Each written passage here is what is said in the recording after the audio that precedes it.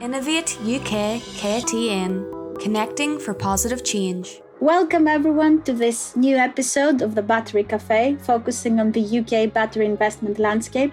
I'm Nicoletta Piperidou from the Clean Energy and Infrastructure team at Innovate UK KTN. Great to be here together with my colleague Jordan. Hi Jordan.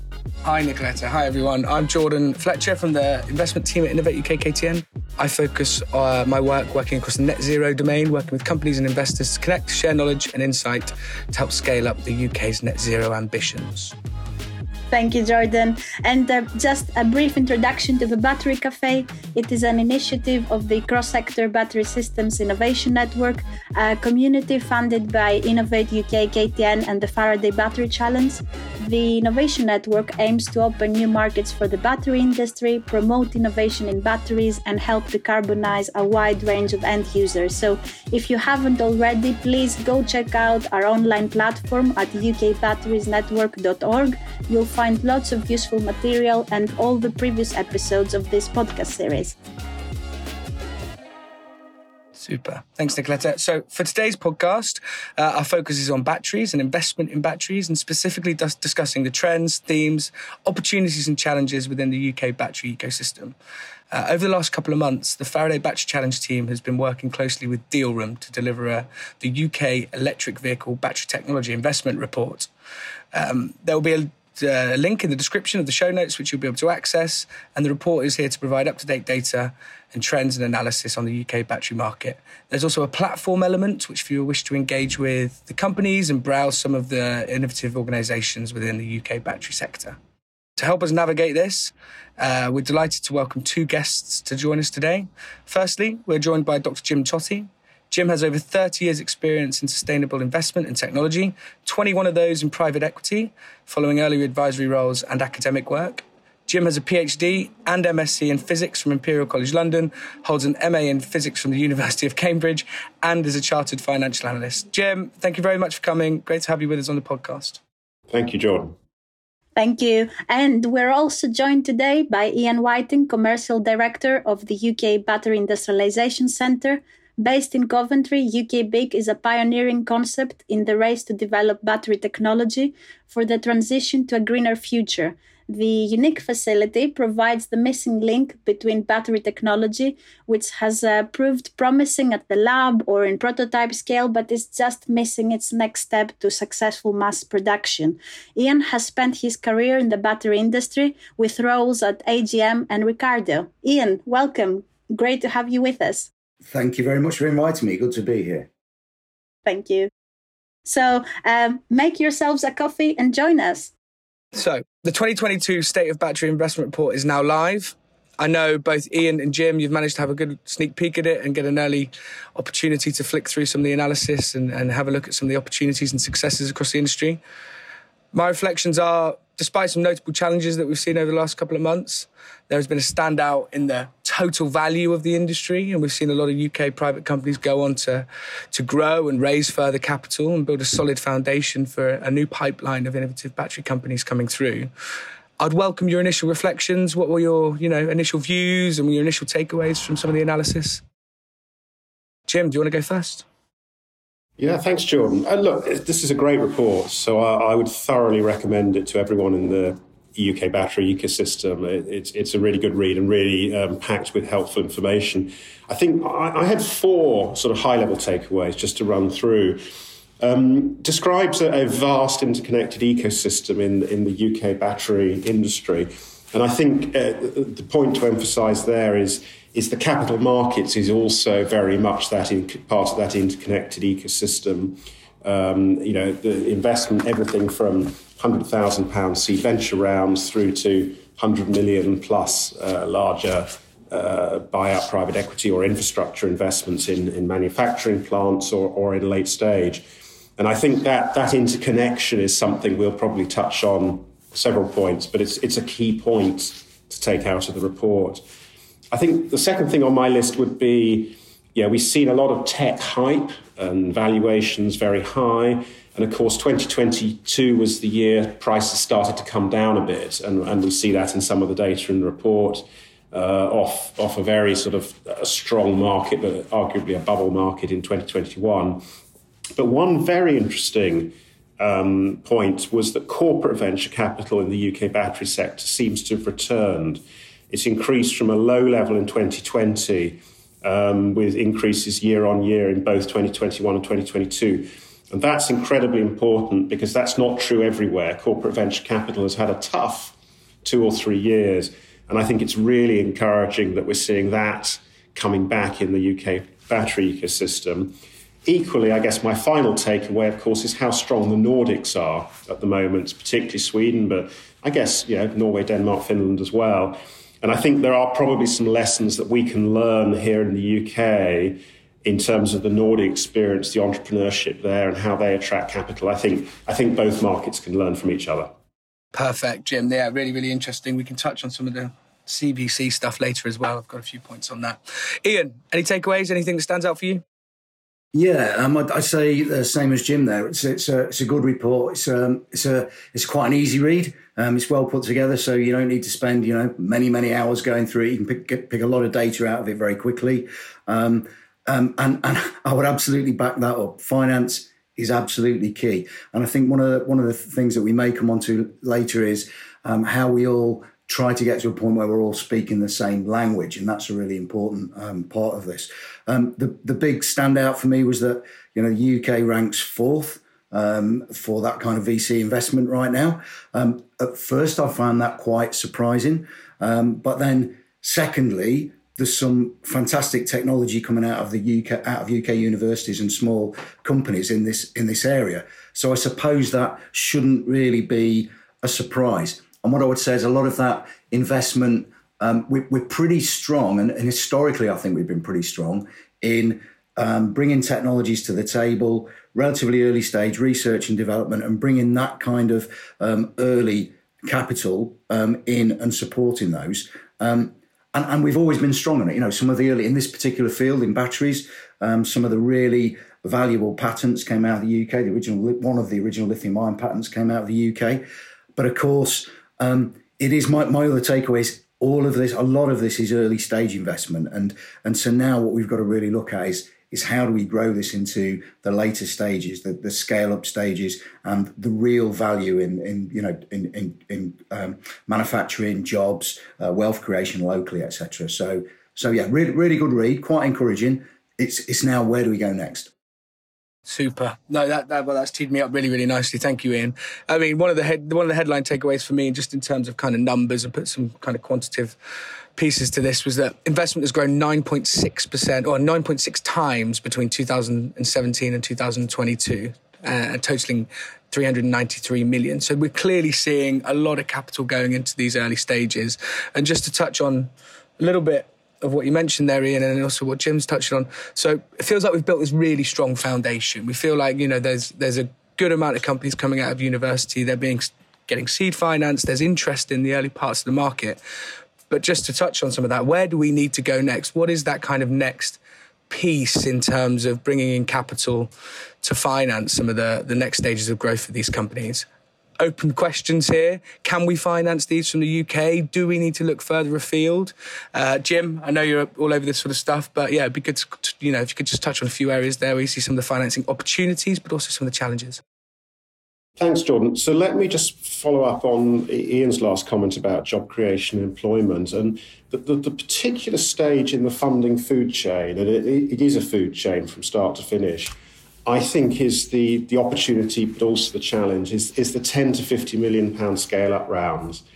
And these are where companies start to become significant employers. But it's also the stage of capital investment, which is too big for the small VCs, the retail money, EIS and crowdfunders. But it's still too early for the really big private equity and infrastructure funds and listed funds. And I think that's the key part of the food chain that we need to focus on as both a threat and an opportunity. If you compare to life science, life science is just as capital intensive as climate tech. But of course, that funding food chain is really well parameterized. If you think of a new drug candidate, a new therapeutic, everyone knows which VCs will invest to take you through phase 1 trials. Everyone knows where the big strategics will be waiting to finish things off and do phase 3 and take drugs to market. And that's been that's structured that way for decades now. And compare that now to, say, digital and software, which is completely capital light and new, crazy and zany and wacky business models every week. But it's capital light. $5 million, $10 million might be enough to get you all the way. And unfortunately, climate tech and sustainability often has the both sort of bad characteristics of both the capital intensity of life science, but the new business models of digital. And we have to crack the sort of focus on the weak points in our funding food chain, which is those kind of scale-up rounds.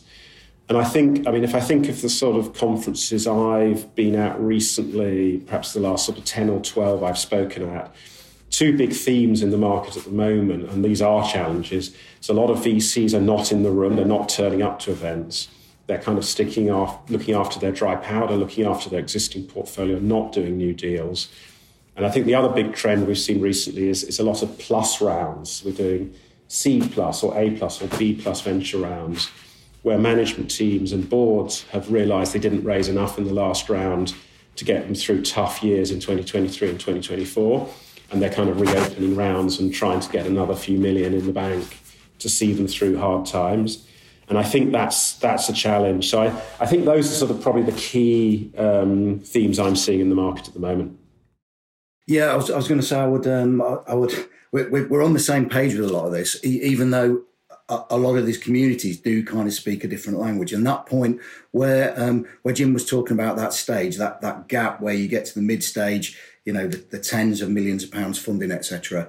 We start to see the gap emerge. It's the companies. Used to, in some areas, I guess they call it the valley of death, and it's that part where you just can't raise the funding, you're not big enough for the corporate investment, etc. And it is a big issue. And I think quite often one of the difficulties is that if you like, the technologists that are developing the technology are sometimes a little frightened almost to put the reality on the table and say, here's the plan, here's where we want to go. And there's a lot of pressure to do it on a very, very tight budget. And exactly, we end up in the situation that Jim was talking about there, not raised enough the first time, difficulty, and then a bit of a loss of credibility in the eyes of the investors, perhaps.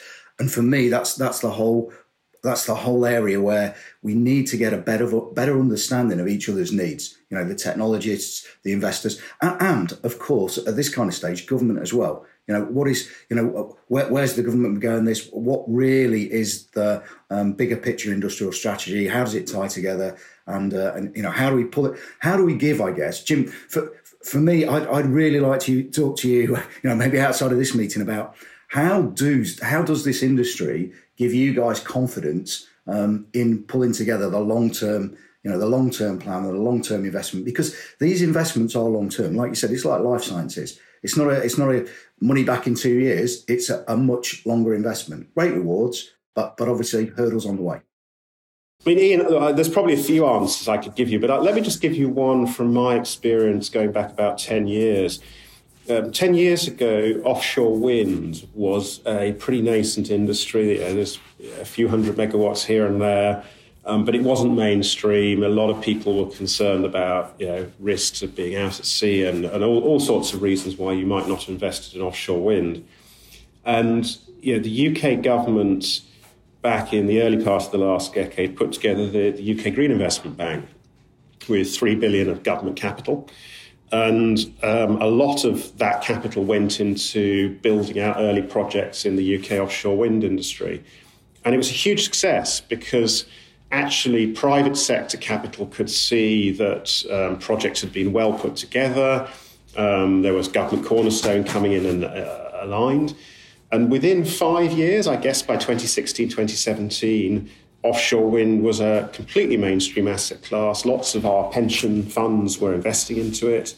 And then the international market picked it up and ran with it. And we're seeing fixed offshore wind projects happening all over the world. And of course, floating offshore winds, which is an incredibly exciting topic for another day, becoming very fast growing as well. So that's an example in a different sector, but a neighbouring sector. But batteries, absolutely, we could see that same stimulus from government money, I think, would have exactly the same effect if we could deploy capital at that kind of scale. Thank you both. Excellent insights. And just moving a little bit more again on the international landscape. Globally, the UK is ranked 4th in terms of enterprise value behind large players, including the US, China, and Sweden, with a long tail of companies close to the UK. That's a question, I guess, primarily for you, Ian. How do we continue to keep a strong position globally and build an international market of leaders attracting global investment? Yeah, I think actually it's what Jim and I probably got onto just a moment ago. Fundamentally, we have great technologies coming out of the UK. We do have entrepreneurship. I really do believe that. I mean, we're seeing where I sit in UK, but we're seeing world-class performance products coming through our facility that we're scaling with our clients, whilst at the same time it seems very difficult for them to translate what they've achieved to the investment market and move it on. So we see, fledgling companies which could be really very successful in the UK that are really struggling to get over that next point. And I think, without repeating the same thing, it is very much, investors have said to me exactly just a week ago, another bunch of investors said exactly what Jim just said to me now, without a really clear steer from government to some extent, it's very difficult for them to see how to, it's almost a punt if they're not careful. It's probably not a word you like to hear me say, Jim, but it's how, so for me, to make us a global player in this, fundamentally, our part of this, we're part of the Faraday Battery Challenge, and that fundamentally, as you'll know, Nicoletta, was set up all around the automotive industry and ensuring we had a healthy and growing automotive industry down the line. To do that, we absolutely need a local battery industry for lots of reasons, for legislative reasons, for practical reasons, and financial reasons. So it is absolutely obvious we've got to do it, but it's how do we get that over the line quickly, because the world is moving on very quickly. And I think, for instance, the Faraday Battery Challenge, which put all of the pieces together in this jigsaw, was a brilliant attempt and actually was a great forerunner. People are coming from all around the world and seeing it and actually going away and copying the process. But actually, there's so much funding going in other European countries, now in the US, in Asia, that now we've got to do the whole thing on a much bigger scale. And we've got to make the investment community aware, government has to make investment community aware of how super critical this is right now. I'll just follow up then. Jim, any reflections on that type of piece? We've seen there's a lot of big players in taking up a lot of that enterprise value in Sweden. How do we kind of see the UK ecosystem evolving? Do we need more capital? Do we need a lot of the big stuff? Can we survive with some of these smaller innovative companies? Any reflections on some of that? So I think the key thing is to be really frank and honest about what your strengths are and what your weaknesses are. And the UK has two enormous strengths, which many other countries don't have. One is our early stage innovation, academic research, corporate research, and entrepreneurship. UK is phenomenal in this area, and the number of new technologies, new startups that we see is testament to that. The other thing the UK is phenomenally good at is the large-scale capital markets in terms of banking, fund management, asset management. Yeah, the UK is absolutely world-leading in that area. So you've got two enormous strengths that many other markets would give their back teeth for. Unfortunately, the dots are not quite joined up, because there is this middle ground, which Ian and I have just been talking about, the kind of scale-up piece, which is bigger than the early stage guys would typically look for, but it's still too small for the big capital markets. So that's our weakness, and that's the bit we really need to focus on. If we could bridge that gap and be strong right across the funding food chain, the ecosystem, we would be world leading. We've just got to focus on that middle ground and recognise that one weakness, and then we could play to our strengths across the board. Super. Nicoletta, anything else from your side on any of those points? No, not really. I mean, perhaps just to continue further the discussion. How does this compare to other industries, things we've seen in the past? How does the battery sector compare to other industries? Some thoughts on that? Yeah, I think there's a point here, touching on the CVC side of things, and we've seen, and reflecting perhaps on that kind of valley of death piece. I think in the battery industry we've seen, well, we know from the data from the deal room report that we've seen a lot of corporate developments and a lot of CVC capital coming into this. How does that kind of fix, Jim? How should companies, if we're going to give a bit of advice to companies, how should they be thinking about the composition of their rounds as they begin to scale? I know it's nuanced by where you are, what you're building, but if you're building a kind of large climate tech company, what are some of the routes and compositions of rounds as you scale to think about? Okay, so I think there's one sort of thing to be careful about and then one thing to be very positive about. So I think the thing to be careful about, especially in the current market, is to choose a group of investors who can follow on at subsequent rounds and have deep pockets and don't change their minds. And some groups of investors, and corporates are a good example, they have deep pockets, but sometimes corporate venture capital programs get put on hold or people change and teams get changed out to other roles in the corporate. And you want to look for those CVCs who actually have long-term commitments in place and keep the same teams in place long-term. So you're doing a funding round today, but you should actually be thinking about the funding round in 2 years and 5 years' time as well. You need to think ahead and choose investors who will be with you for that full journey. Because guys who leave you high and dry at the next round are going to leave you with a problem. New investors will always ask the existing investors to do some of the round. And if those existing investors are not at the table, you've got a problem.